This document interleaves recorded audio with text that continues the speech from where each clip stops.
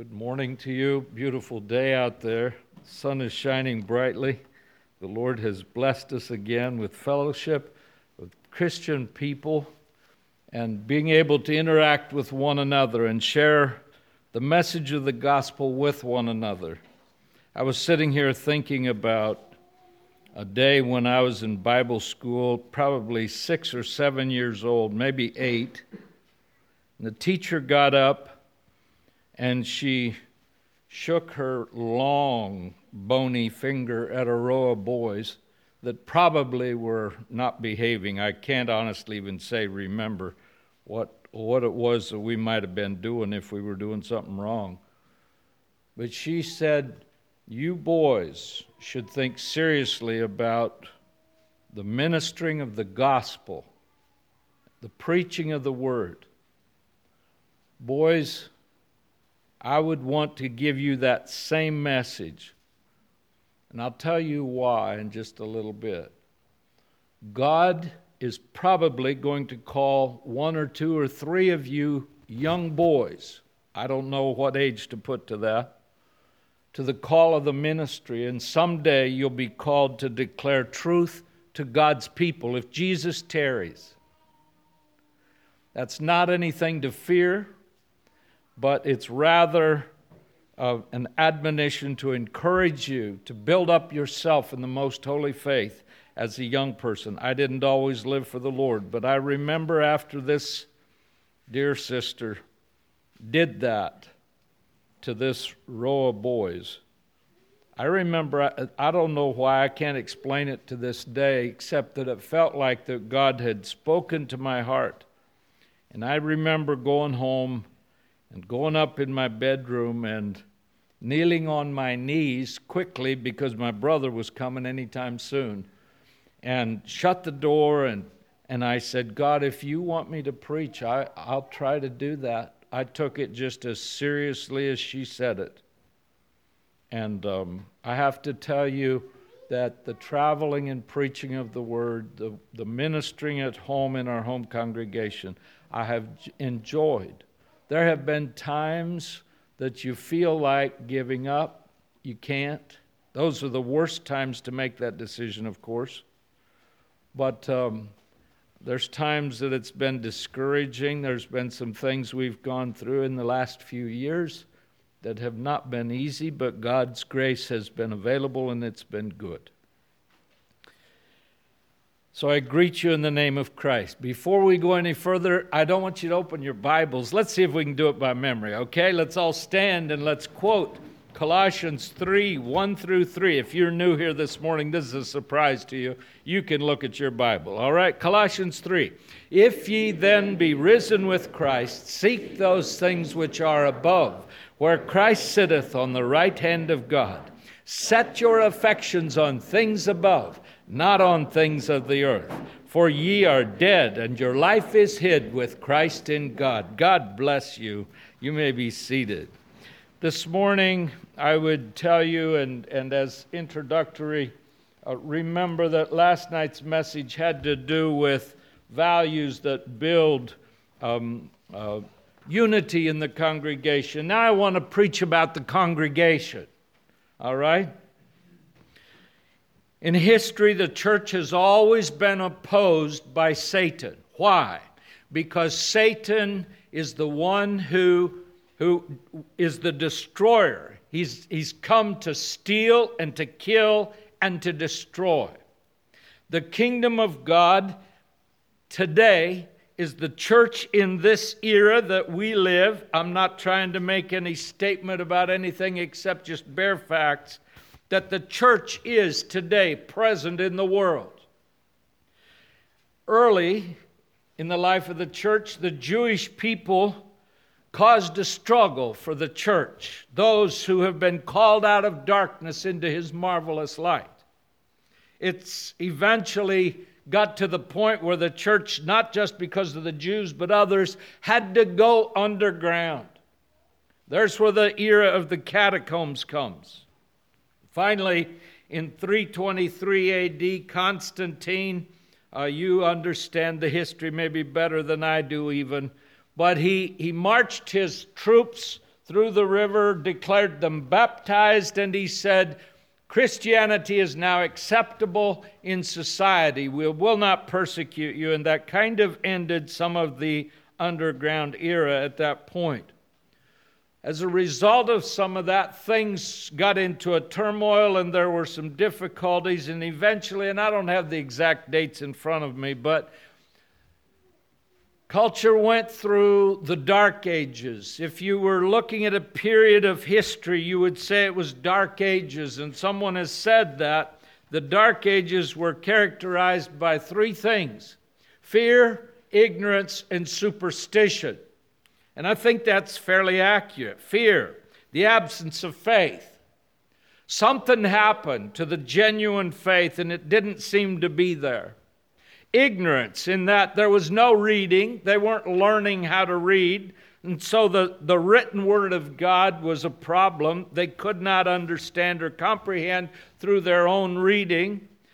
Superstition is what they did is they started mixing the spiritual with the secular, and they immediately fell into superstitious thought about certain things. They were mixing spiritism with reality, or science, as it could have been called at that time. And what happened was they came out with total superstition of thought regarding how to think about God.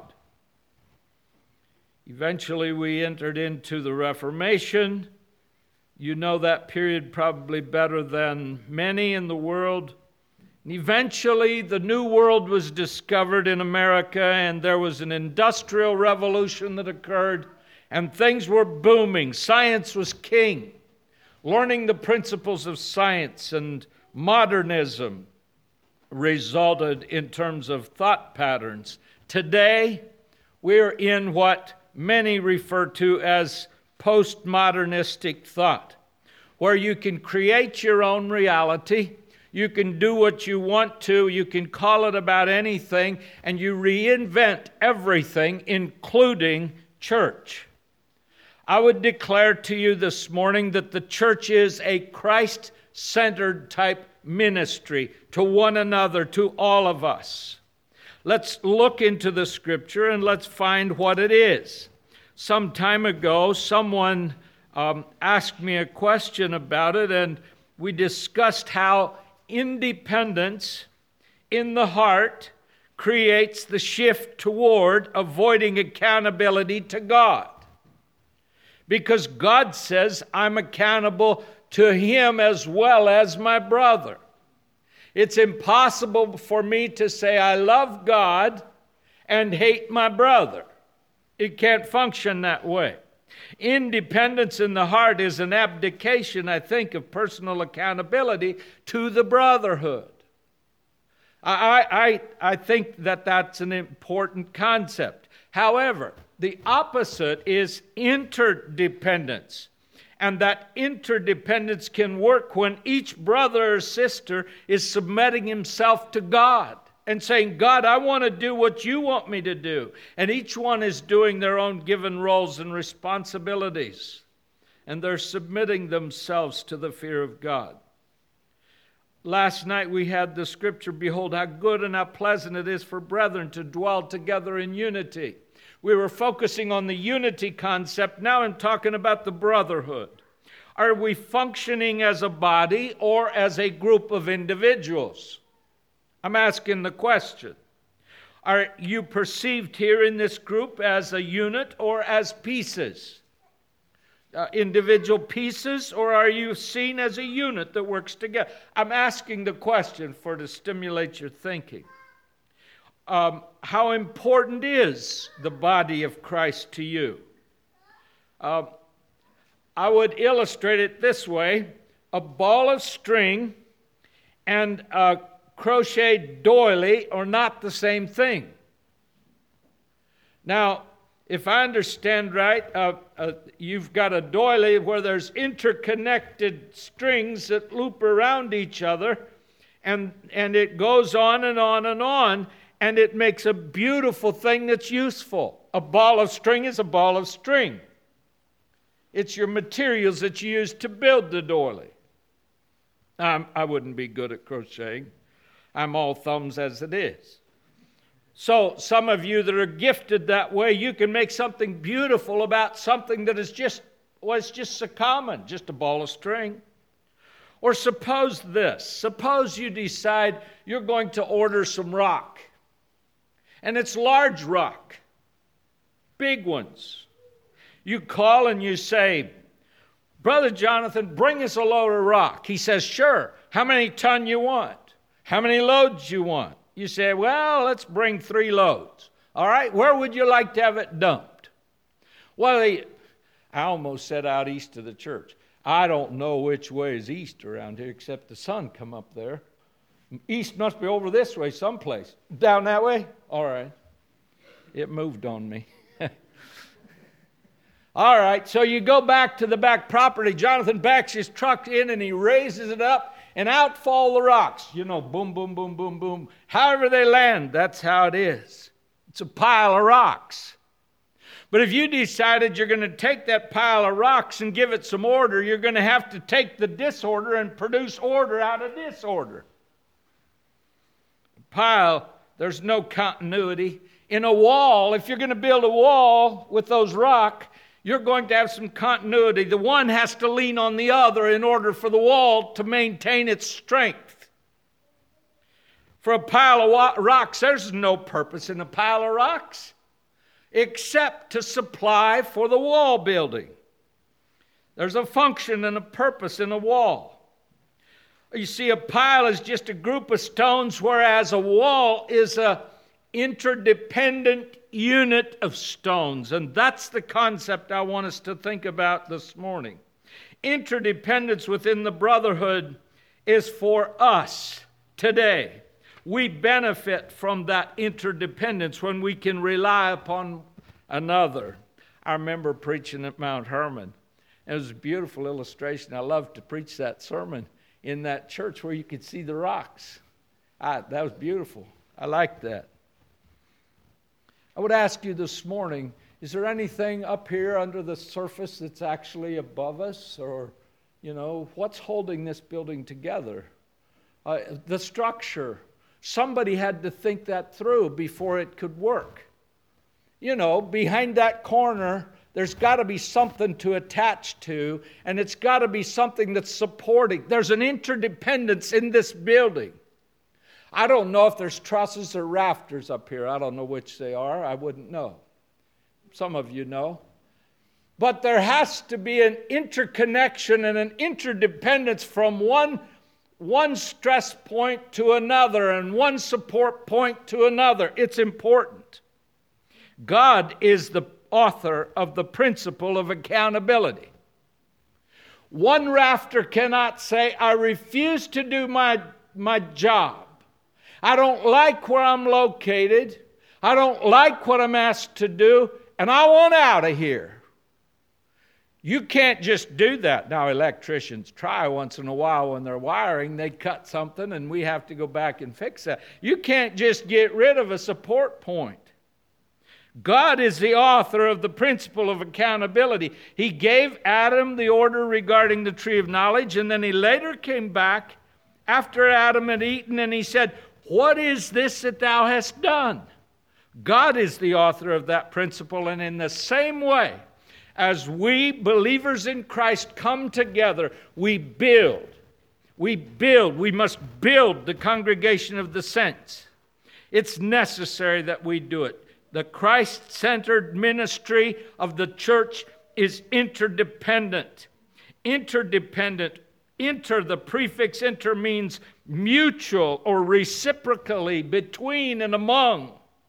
Whereas independent, the prefix in means just not dependent. And so we could say, where are we at? Do we have a group that is not dependent upon one another? Do we have a group that is relying mutually for support from one another? It's necessary that we see it as a ministry of interdependence. Go with me to Ephesians chapter 2. The last several verses, Ephesians chapter 2. We've spent a lot of time in Ephesians this week, haven't we? Verse 19, chapter 2, verse 19. Now therefore, You're no more strangers and foreigners. See, these people were coming and they were becoming part of God's called. And this was a new, different concept than the Jewish people being called. And it says, but fellow citizens with the saints, and of the household of God. Then it says in verse 20, you're built upon the foundation of the apostles and prophets, Jesus Christ himself being the chief cornerstone, in whom all the building fitly framed together groweth unto an holy temple in the Lord, in whom ye also are builded together for an habitation of God through the Spirit. Now, who's in the lead? Who's the head? Well, I think what he's teaching is that Jesus Christ is that chief and that head cornerstone. Now, I don't know much about laying block or stone, but if I understand right, you got to get the elevation right before you start. And so you need one reference point back in the corner someplace, one of the corners of the buildings. You start and you say, this is our chief corner. This is the main one. And everything references off of that one point for altitude, for height. You have to pay attention to that. Jesus said in Matthew chapter 16, I'm going to turn there for just a little bit. Jesus was asking his disciples some questions. What did I say? Matthew 16. Matthew 16. Jesus said to his disciples, he said, whom do men say that I am? Well, they said, some say that thou art John the Baptist, some Elias, and others Jeremiah, or one of the prophets. He saith unto them, but whom say ye that I am? Simon Peter answered and said, there's the spokesman again, thou art the Christ. The specific article, the, noticed, is not italicized in the King James. That means it is part of the Greek text. And when the Greek text included the article the, it meant that there was a specific one he was talking about. So you could say, thou art the Christ. There's no other Christ. Thou art the Son of God. There's no other Son of God. Thou art the Son of the living God. There's no other living God. Jesus answered and said unto him, blessed art thou, Simon Bar-Jonah, for flesh and blood hath not revealed it unto thee, but my Father which is in heaven. And I say also unto thee that thou art Peter. And Peter, the Greek word is Petros. Unto this, upon this rock I will build my church, and the gates of hell shall not prevail against it. Now, the Catholic people say that Jesus built the church upon Peter. I don't think that's at all what this scripture is saying. I believe he is referencing the confession of Peter of who Jesus is. And I think that's a significant difference when he says, I will build my church. It is mine, I own it, and I will give to you a responsibility. And I think that's rather how it's intended in that passage of Scripture. Now, men comprise the church, but they don't own it. You have someone who's been designated here as leader. But this is, I understand when we say that this is so-and-so's church. I get that. But you need to understand that this is the church of Jesus Christ. And we cannot compromise on that concept. It's so important. Go with me to 1 Corinthians chapter 3. 1 Corinthians chapter 3. And there, I want you to see verses 9 and 10. For we are laborers together with God. Ye are God's husbandry.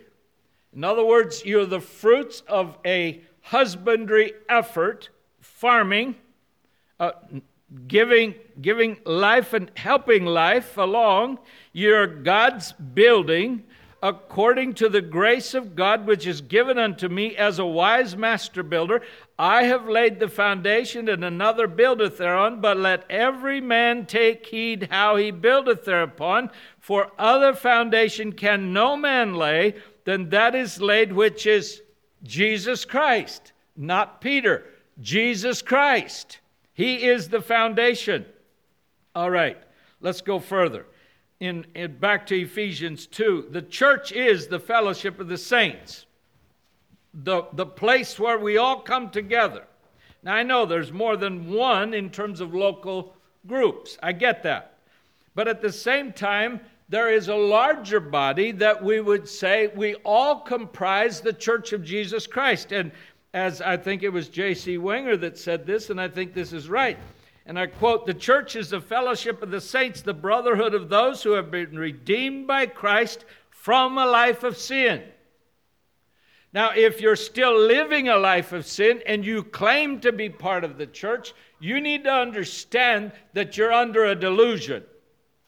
That is not the case. You cannot be part of Jesus Christ and continue to live in sin. Let's go a little further in answer to the question, who is the church? And let's go to 1 Peter chapter 2. 1 Peter chapter 2. And there it says, "Wherefore, laying aside all malice and all guile and hypocrisies and envies and evil speakings, as newborn babes, desire the sincere milk of the word, that ye may grow thereby." It is right for a newborn baby to want the milk from their mother. It is right for Christians to have a desire and a passion to drink of the milk of God's word. It is right to do that. That ye may grow thereby, if so be ye have tasted that the Lord is gracious. Now this morning, that's what I was referencing. We had Sunday school, and we were all tasting that the Lord was gracious this whole last week. That's what we were attempting to do. We were participating in tasting and digesting and processing and chewing and working on the Word of God and how it becomes our food. Verse 4, "To whom coming as unto a living stone, disallowed indeed of men, but chosen of God and precious, ye also as lively stones," or as living stones, "are built up a spiritual house, a holy priesthood, to offer up spiritual sacrifices acceptable to God by Jesus Christ." This church business is serious business. Sometimes we get into the habit of, well, we just go to church. Well, I know what we mean. We mean that we're going to meet with the fellowship of the saints. That's what we mean. But we say we're going to church. Well, I get that. I understand what that means. But understand when you say that you're talking about offering up spiritual sacrifices acceptable to God by Jesus Christ in our worship. You see what this says up here on the front? I like it. Oh, worship the Lord in the beauty of holiness. You're going to have to live that way. You don't spend all your day in here in the church. I mean, all your days is what I meant to say. No, you go home and you work. You interact with other people. And in terms of how you behave yourself, gives the impression to people regarding what you believe about Jesus.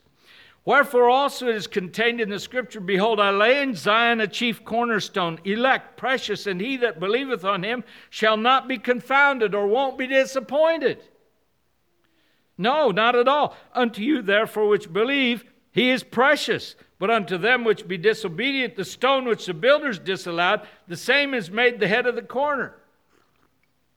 You see, what happened is the Jewish people, they took Jesus as the head of the corner. I'll use this analogy. And they looked at this stone and they said, well, this stone doesn't fit anywhere. We don't know what to do with it. And so they said, let's just lay it aside. It doesn't fit any place. The reason it didn't fit is because it was supposed to be the chief cornerstone and they missed it. That's a problem. So there they were trying to build their wall, stumbling over the chief cornerstone, and it was out of place in their minds. Thus, they did not build the right system. A stone of stumbling, a rock of offense, even to them which stumble at the word, being disobedient whereunto also they were appointed.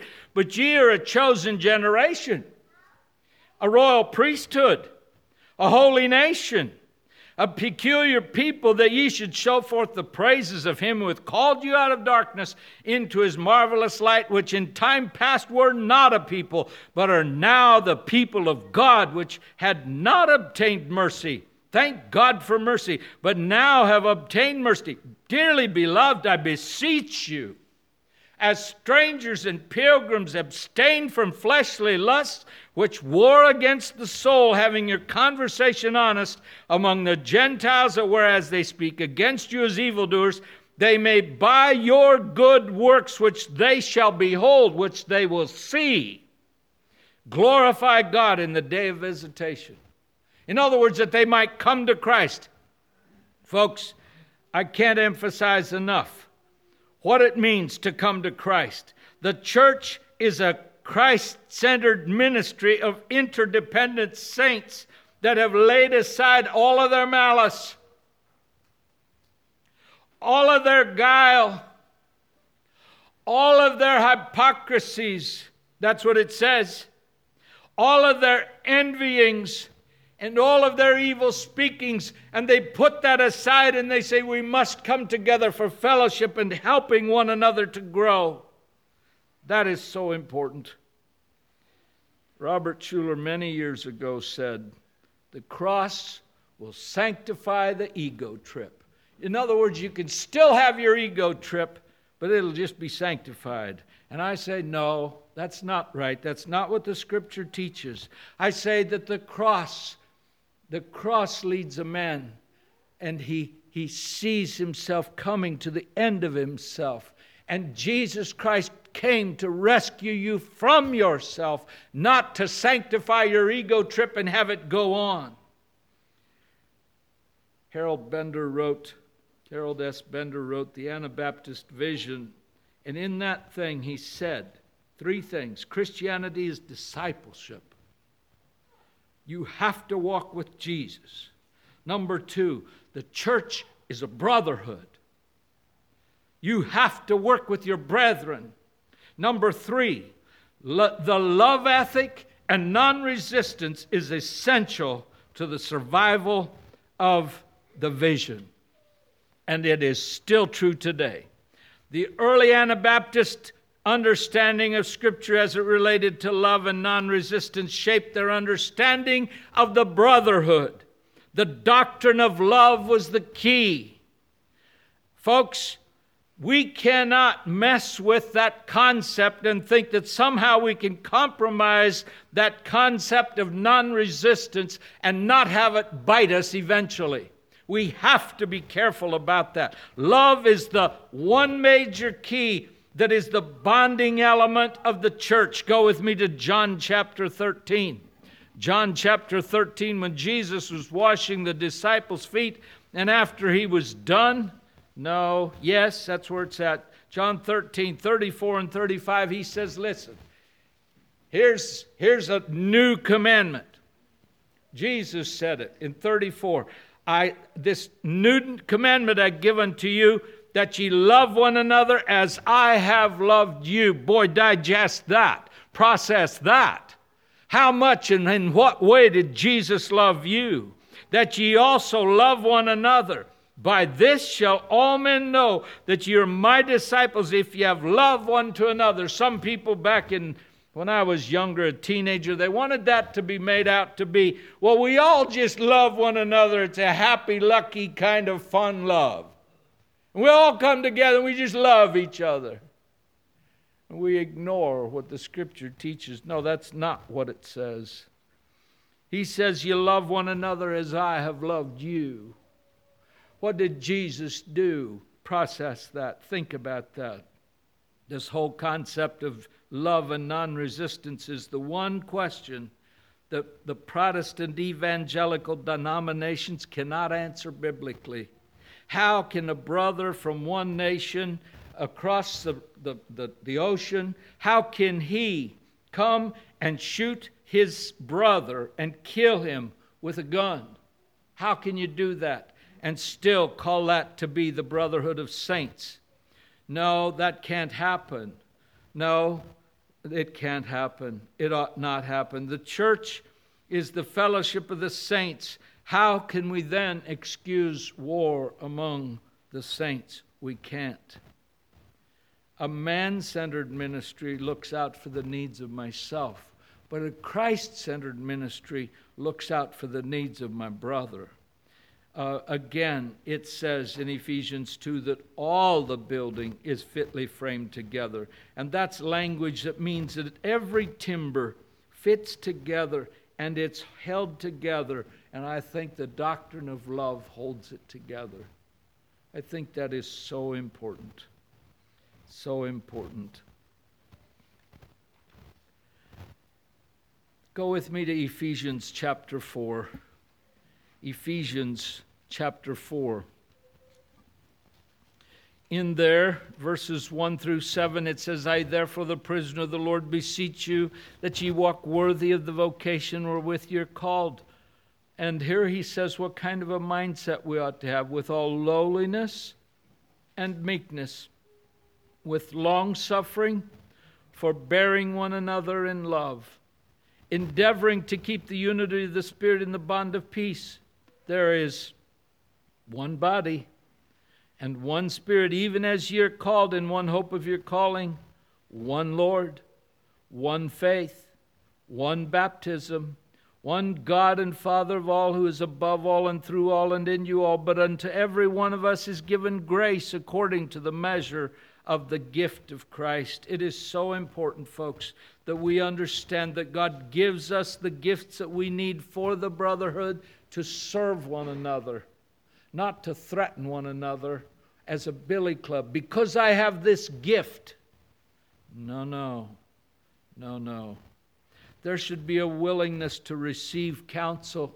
There should be a willingness to give counsel. But it must always be done in meekness. The concern for us, folks, is not so much to discover our gift as it is to tap into the grace of God that gives us the gift.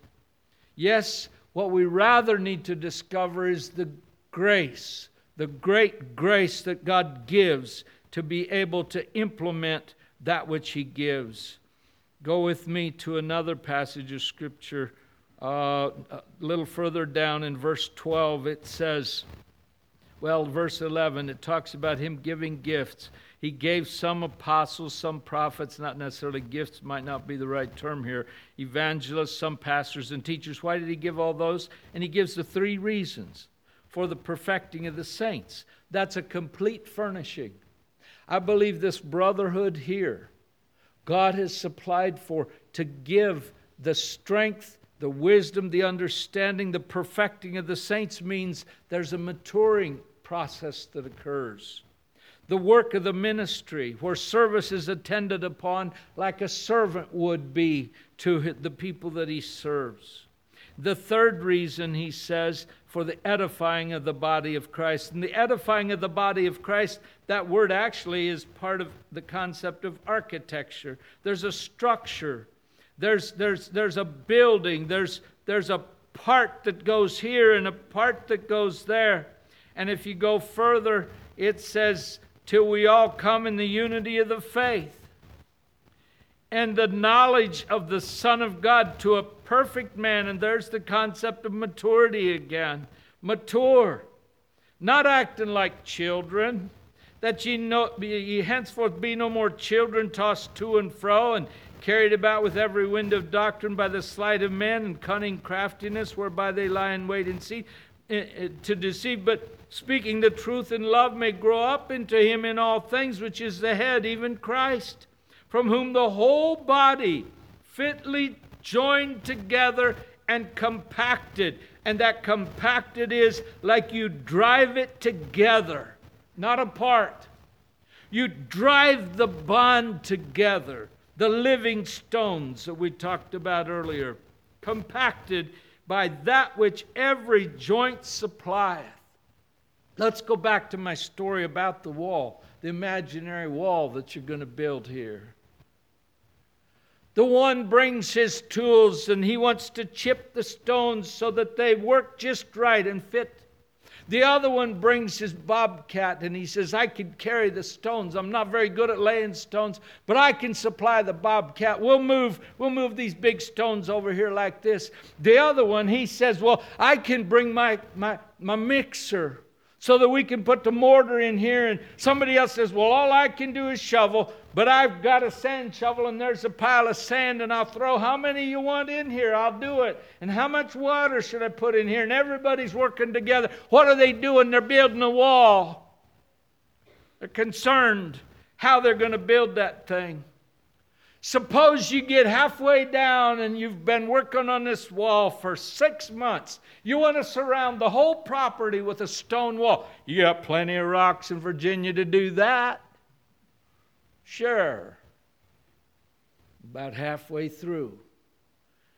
Someday you come back and you drive up and it's a work day again on a Saturday and you pull up. And there you see something behind the wall, digging underneath the wall. Chipping on the mortar, trying to pull that one stone out. What would you think? You'd say, hey, wait a minute, what are you doing?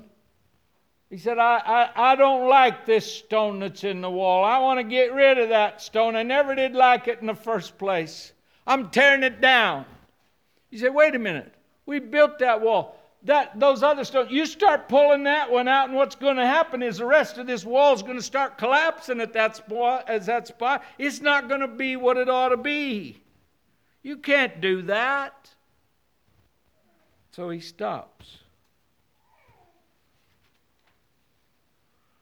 The church is not a showcase for you to demonstrate your gifts to everybody.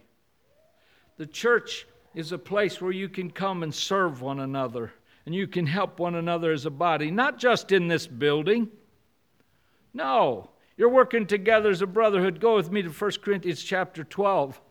1 Corinthians chapter 12, it's so clear how this all works together as a body. You see, if one starts fighting against the other, what happens is there's going to be destruction and there won't be building. Now, I want you to notice, I again struggle. Folks, this is a confession. I'm just struggling this week with your clock. I don't know if they run faster in Virginia or not, but I have to confess. I apologize, but I'm doing the best I can, okay? I'll go faster if I can. All right, 1 Corinthians chapter 12. Let's look at verse 8. For to one is given by the Spirit the word of wisdom, another the word of knowledge by the same Spirit, to another faith by the same Spirit. You remember the guy that said all I can do is use a sand shovel and throw sand in? Yeah, all right. To one gives this gift, another one gives this gift, to another working miracles, to another working prophecy, to another discerning of spirits, to another divers kinds of tongues, to another interpretation of tongues. But all these worketh that one and the selfsame Spirit, dividing to every man severally as he will. They're all building the wall. For as the body, I forgot to tell you this. In this chapter, the key word is body. It's used more times than member.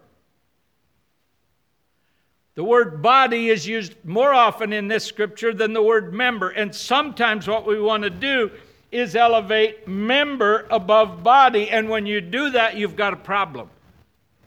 That's what happened when you pulled in and you saw somebody out there just hiding behind that tree, kind of sneaking over every once in a while and digging the stone out of the wall.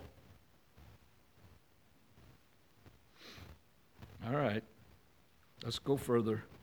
Verse 11, but all these worketh that one and selfsame Spirit, dividing to every man severally as he will. For as the body is one and hath many members, and all the members of that body, being many, are one body, so also is Christ. For by one Spirit are we all baptized into one body, whether we be Jews or Gentiles, whether we be bond or free, or have been all made to drink into one Spirit. For the body is not one member, but many. If the foot shall say, because I'm not the hand, I'm not of the body, is it therefore not of the body? If the ear shall say, because I'm not the eye, I am not of the body, I'm out of here, is it therefore not of the body? If the whole body were an eye, where were the hearing? If the whole were hearing, where were the smelling? Folks, now listen. Eyes are good. I'm thankful for my eyes. But if my whole body was an eye, I couldn't be up here preaching. I'd be sitting one big old eyeball right down there on that bench. Somebody else would be preaching. That's all right. But now how ugly would that be? Taught school, had a blind child, and the false eye one time came out. I know how to put them in. I had to learn. It's not pretty. It's not fun. How about this? Folks, if there's a diseased member of your body, maybe some of you know some, or maybe you have the problem. If you can't control your body, it moves and you can't control it. What do you have? You have a sick body. There's a disease. And suppose my hand says, I'd like to be noticed. Nobody's noticed me lately, and I want to be noticed. And so, in order for me to be noticed, I'm going to continue to make motion. I'm going to continue to have activity, whether you like it or not, body, because I want to elevate member above body. I want my member to be noticed. And so, here's my hand, and my hand's up here going like this all the time. You know what? After a while, you'd say to me, will you please put that hand down? I'm sick of seeing that hand. Just put it down. That's right. You would. That's the right way to look at it. How about this? Pretty soon your stomachs are going to start enjoying food. But before that happens, your nose is going to smell the food and say, that smells good. Now, it takes all parts of the body for it to work. You've never seen your stomach. Oh, we've seen how you got to open up your belt a little bit or tighten it up more or whatever. But that's not your stomach. Your stomach is where the food goes down after it's swallowed, after it's chewed and swallowed, and it goes down into your stomach. Your stomach creates a certain work for the body that it contributes to the body. And that one member, when it starts to get noticed, you have a stomach ache. You're sick. You want the whole group of members of the body working toward one goal. And that is to honor the Lord Jesus. It's important, folks, that we get this concept. Go a little further, verse 19. If they were all one member, where were the body? But now are they many members, yet but one body. And the eye cannot say to the hand, I have no need of thee. The nose can't say to the stomach, I don't need you. Nay, much more those members of the body which seem to be more feeble are necessary. Do you have a gallbladder? Some of you might be missing yours because it got given you trouble and you had to get it out. There's a spiritual lesson there too. You've never seen your gallbladder if you're a healthy person. You've never seen your gallbladder, but if it doesn't start working or if it doesn't work right, you're in trouble. Your body is in trouble. Those members of the body which we think to be less honorable, upon those we bestow more abundant honor, and our uncomely parts have more abundant comeliness, for our comely parts have no need. But God hath tempered the body together, having given more abundant honor to that part which lacked, that there should be no schism in the body. We don't want no fighting in the body. Listen, that would be spastic motion. Yes, it would. If there's a body that cannot control itself because there's a certain part that continues to throw its limbs around, that is improper kind of, it has to do with a malfunction in the body. Be careful about this. Are all apostles? Are all prophets? Are all teachers? The implied answer is no. Not everybody does the same thing. But all must live a certain way. And we go directly into 1 Corinthians chapter 13. I don't have time to go there, but that's where it goes. When members want more honor than the body, there's a problem in the body. A hurt finger is cared for by the whole body. That's right. There has to be care for it. Go with me to Exodus chapter 17. I love this story. Exodus chapter 17, verse 8. Then came Amalek and fought with Israel in Rephidim, and Moses said unto Joshua, choose us out men and go out, fight with Amalek. Tomorrow I will stand on the top of the hill with the rod of God in mine hand. So Joshua did as Moses had said to him, and fought with Amalek, and Moses and Aaron and Hur went up to the top of the hill. It came to pass when Moses held up his hand that Israel prevailed, and when he let down his hand, Amalek prevailed. But Moses' hands were heavy. They took a stone and put it under him, and he sat thereon, and Aaron and Hur stayed up his hands, the one on the one side and the other on the other side, and his hands were steady until the going down of the sun.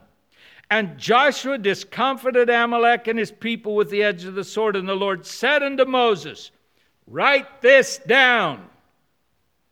No, that's not what he said. I said that. Let's read it.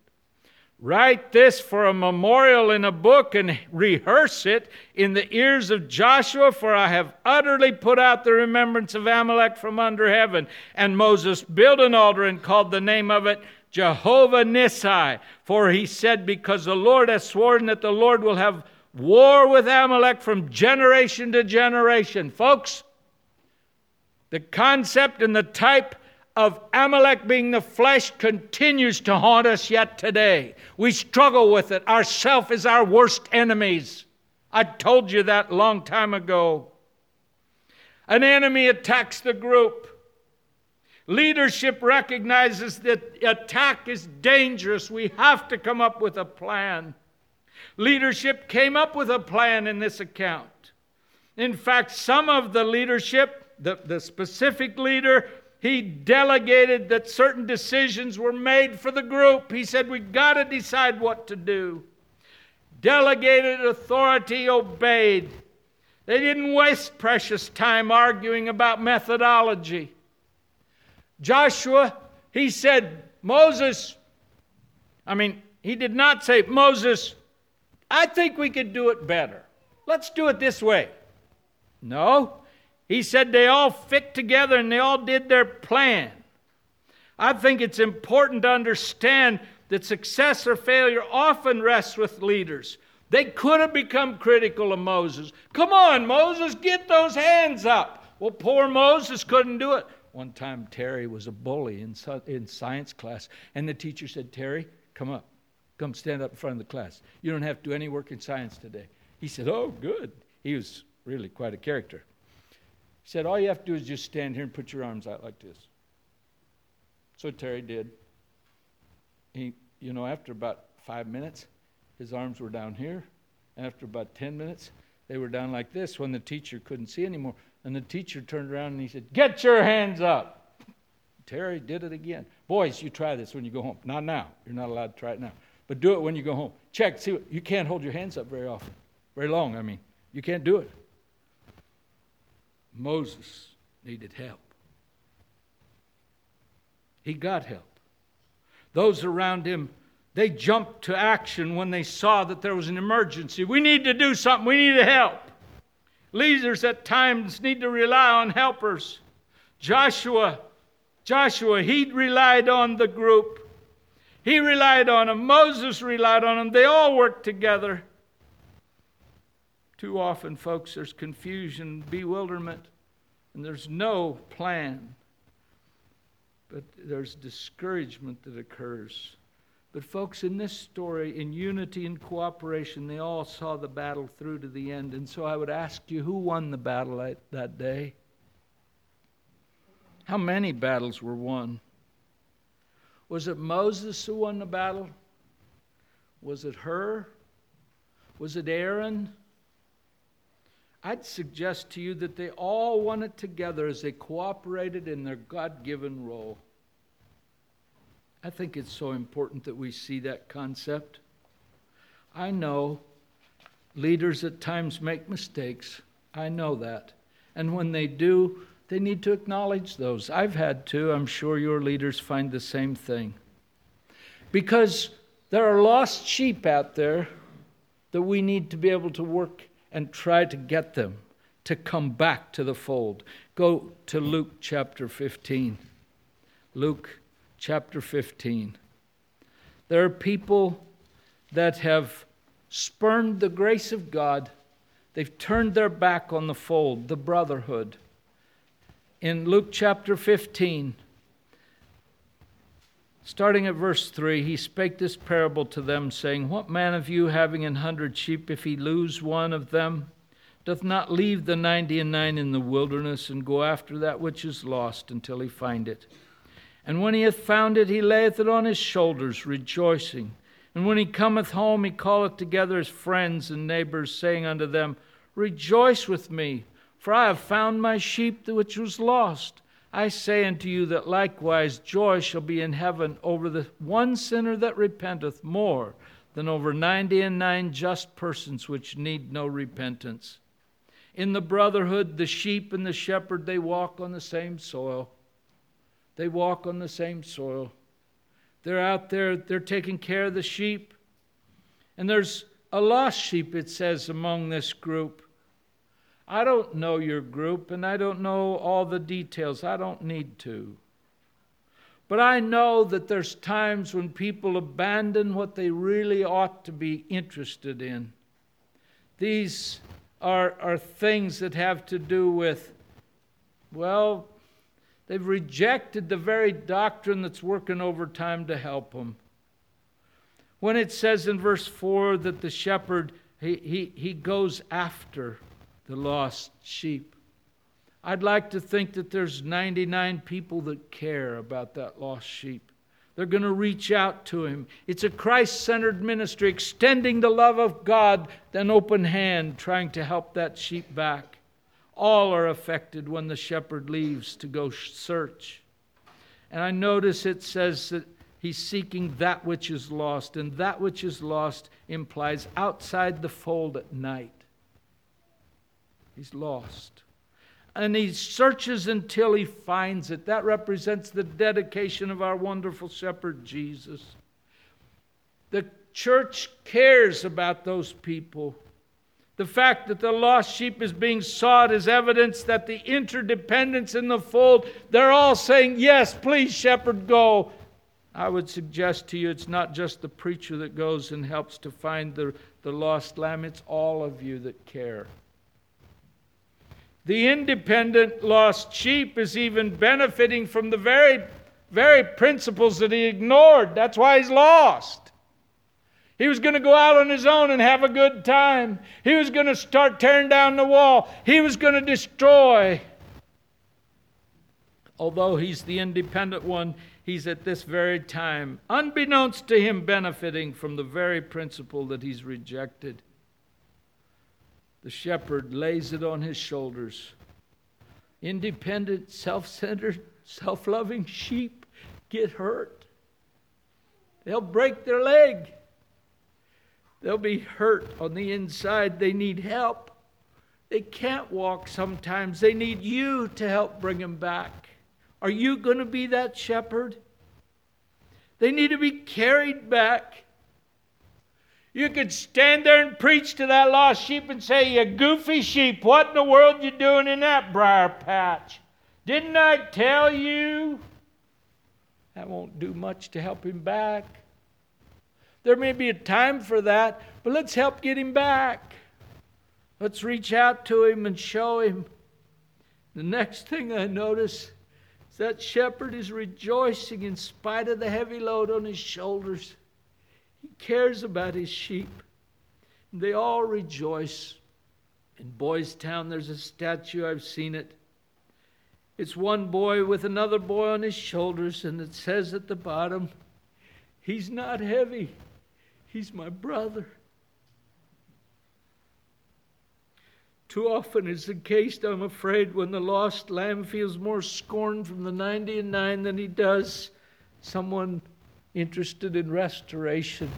That happens once in a while within the brotherhood. You need to extend it. But listen, you're going to have to work together at this business. It's going to require all of you working together. Leadership leads the way. You're going to have to work together at this thing. And if you're going to be successful in helping the lost sheep wherever they are and whoever they are, you're going to have to give effort. Remember, I told you, the thief cometh not but for to steal and to kill and to destroy. Jesus said, I am come that they might have life, that they might have it more abundantly. Are you the lost sheep this morning?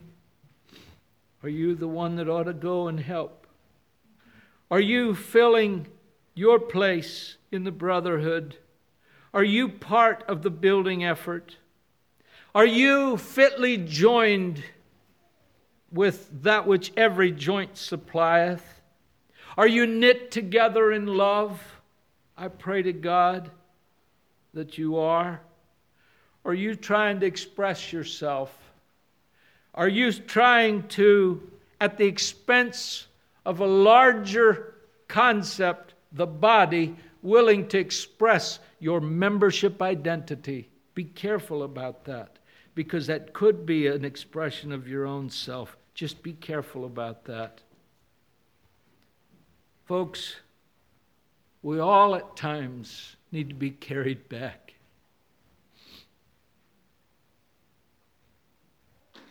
It says in 1 Peter chapter 3 and verse 8, finally, be all of one mind, having compassion one of another. He's not heavy. He's my brother.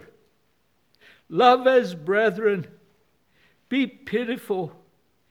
Be courteous. In the next chapter it says, and above all things, have fervent charity among yourselves, for charity shall cover the multitude of sins. Beloved, let us love one another, for love is of God. And everyone that loveth is born of God and knoweth God. If a man say, I love God, and hate his brother, his fellow sheep, he's a liar. He that loveth not his brother whom he hath seen, how can he love God whom he hath not seen? This commandment have we from him, that he who loved God love his brother also. Let's bow our heads for prayer. Father in heaven, I just thank you that you are the great shepherd of the sheep. You are the door. You are the water of life. You are the bread of life. You are the one who gave yourself for us. As our Sunday school lesson described this morning, you are our King. Oh God, I just pray that you would help this body of believers to draw together and work together and show the kind of love one to another that ought to happen. Father, that love goes both ways. It goes and comes from every person's heart. I pray that you would help each one who's here today. Father, I pray for leadership, that you will give them wisdom. I pray for those who may feel like that they're insignificant in the congregation, but they are still able to contribute what they can contribute. Give them the grace to carry out the gift that you've given them to carry out. I pray, dear God, that we may all be ready to face you someday, and you can say, well done, good and faithful servant. I pray, dear God, give us grace in the name of Jesus. Amen.